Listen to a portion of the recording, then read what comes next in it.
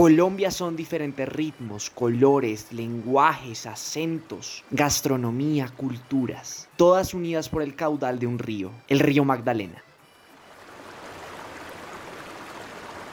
Giro del Café presenta Alto del Vino, la puerta al Magdalena.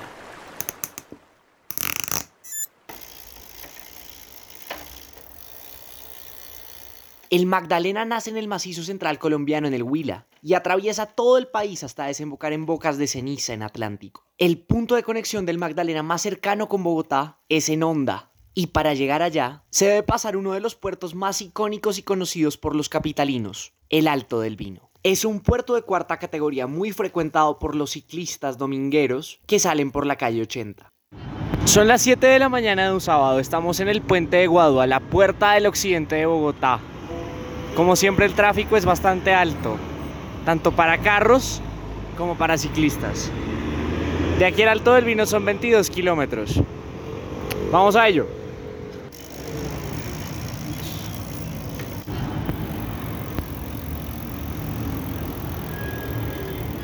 El paisaje es muy bonito, es muy seguro, tiene una berma muy grande, entonces es seguro. El paisaje y lo amplio que es la calle para andar. Empezando que es muy cerca a Bogotá y la vía es muy bonita para llegar. Y pues es la ruta más segura, más corta, en mejor estado.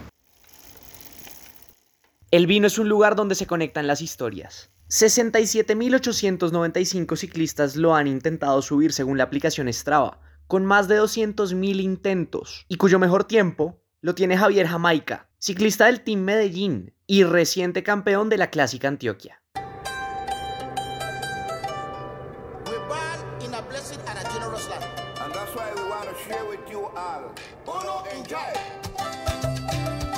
¿Quién necesita un corredor colombiano para destacarse sobre el montón que hay en el resto del pelotón? Bueno, yo creo que sí hay que tener talento, pero más allá de eso, como la disciplina y el sacrificio y la mentalidad es lo que lo lleva a uno a sobresalir y a poder obtener buenos resultados.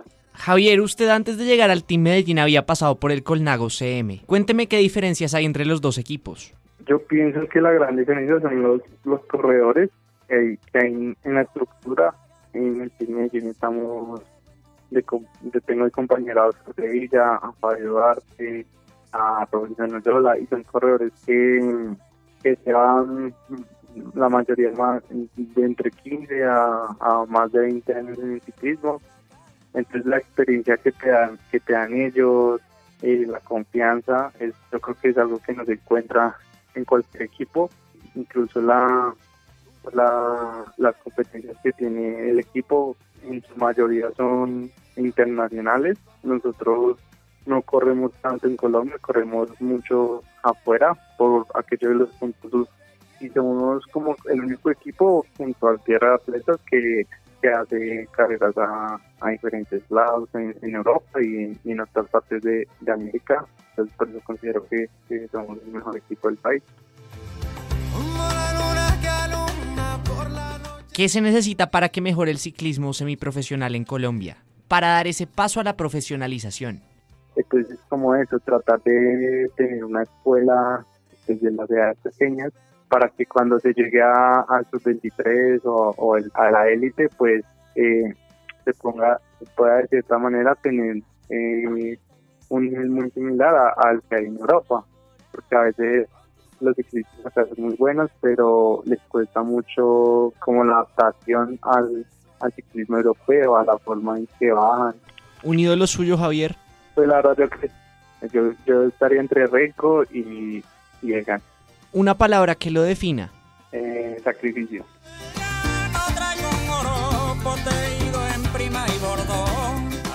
Entre las competencias que hay en el país, como Vuelta a Colombia, Tour del Porvenir, Clásica de la Juventud o el Clásico RCN, se presentan casi 3.000 ciclistas, de los cuales 6 en promedio son contratados por un equipo World Tour.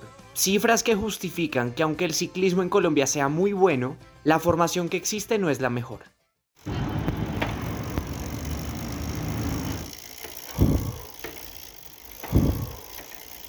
Bueno, estamos en el kilómetro 18.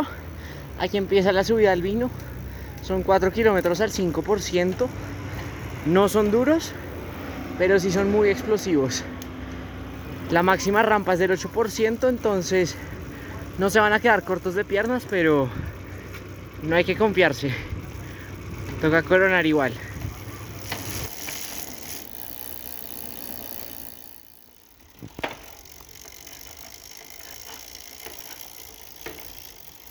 Así como el Vino conecta con el Magdalena, que es el río más largo de Colombia, que atraviesa en su totalidad 11 departamentos del país, Lorena Arce, ciclista amateur e influencer, se atravesó el país en 3 semanas, desde Ipiales, en la frontera de Nariño con Ecuador, hasta el Cabo de la Vela, en La Guajira.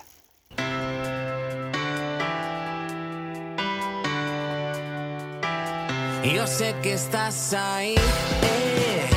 El ciclismo es un vicio porque me atrapó y de ahí no he podido salir. ¿Cómo funciona tu dinámica de trabajo con Instagram? Bueno, básicamente lo que trato es de compartir esta loca pasión que tengo por la bici, por el deporte, por tener un estilo de vida bien bacano y saludable. Digamos que disfruto la juventud a mi manera. ¿En qué eventos de grandes fondos o carreras has estado? Bueno, de parte el fondo de Nairo, el de Rigo.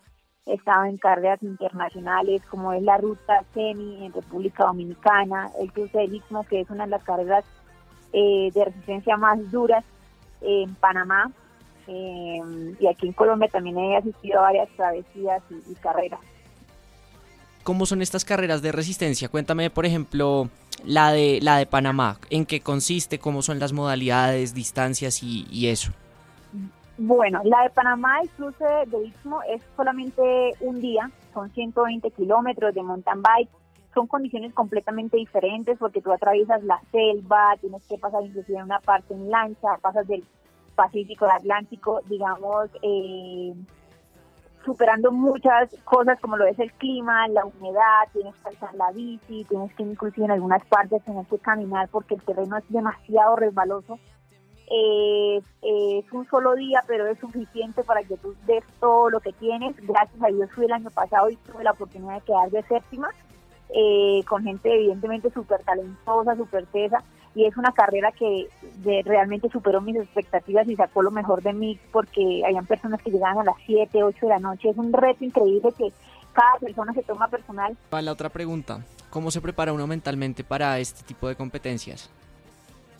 Mentalmente, bueno, hay algo curioso. Yo en mi mente voy contando cada pedalazo, voy 1, 2, 1, 2, yo no miro para arriba, yo sencillamente pedaleo. Y algo que pues es una frase que me ayuda mucho en medio de la carrera es pensar que yo estoy cansada, pero los demás también están cansados. Y ahí el truco está en que todos estamos cansados, pero gana o llega más lejos el que más aguante ese cansancio. Lorena Arce, para ustedes oyentes, se recorrió Colombia desde, tú me corregirás, desde Ipiales hasta Cabo de la Vela, ¿cierto? Sí. ¿Cuántos kilómetros es eso? Marcó 2.100 kilómetros. ¿Por qué salió esta locura de la cabeza?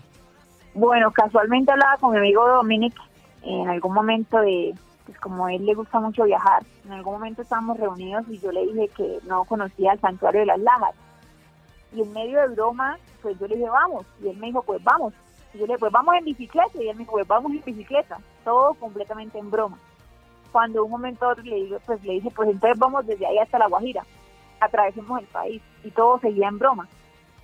Hasta que finalmente él me dijo, bueno, si vamos a hacer esto, pues empecemos a organizarnos y demás. Y empezamos a materializar lo que era una locura. Además, pues supongo que en este viaje toda la mezcla de diferentes culturas por las que uno pasa y por las que uno atraviesa, pues el contraste es inmenso, ¿no? Mira, yo nunca me he enriquecido tanto culturalmente como lo fue en este viaje. Tuve la posibilidad de conocer la gente de Nariño, la gente del Cauca, bueno, todo lo que fue Popayán, la gente del Valle, también en Armenia, todo lo que fue el eje cafetero. O sea, fue increíble. Cada persona que se cruzó en nuestro camino a través de la travesía me dejó una enseñanza. Ya había ido a La Guajira en enero, pero así que conocí muchos lugares que creo que nunca antes había ido ni siquiera en bus ni en avión, y probé mucha gastronomía. Yo creo que conocí y me enamoré aún más del país al cual pertenezco.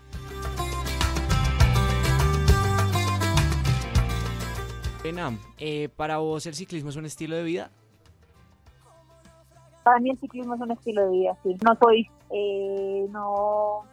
no estoy en un equipo, sencillamente vivo el ciclismo como lo vive la mayoría de colombianos, los cuales no es su profesión, sino es su distracción, su hobby, y pues básicamente es lo que trato de compartir. Pues soy una apasionada igual que muchos ciclistas, sino que el ciclismo saca lo mejor de mí y es mi estilo de vida. Defínete en una palabra. Guerrera. Yo creo que guerrera, porque un guerrero da siempre lo mejor de sí mismo para cumplir sea cual sea el objetivo. ¿Cuál es tu mayor sueño, Lorena? Soñaría algún día poder, no sé, ganar un desafío, algún día ser campeona del mundo. Si decidiera tomarme el ciclismo de manera profesional, me gustaría ser campeona del mundo. Lorena, ¿cómo te podemos encontrar en redes sociales para todos los oyentes?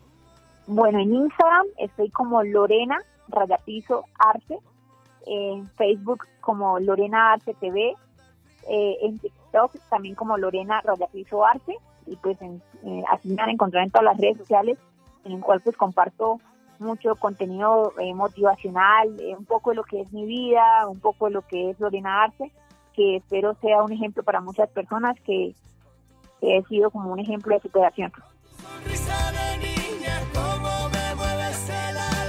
El Giro del Café se trata de conocer Colombia en bicicleta y viajar por ella. Lorena Arce es el perfecto ejemplo.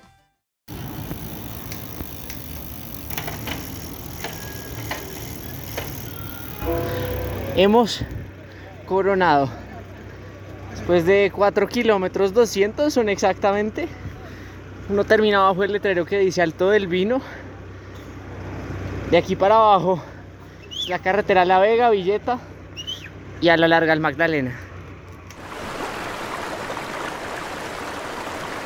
El Alto del Vino, el puerto de montaña que conecta un país por las aguas del río, desde el profesionalismo de Javier Jamaica hasta recorrer Colombia en bicicleta como Lorena Arce. Este fue otro capítulo del Giro del Café.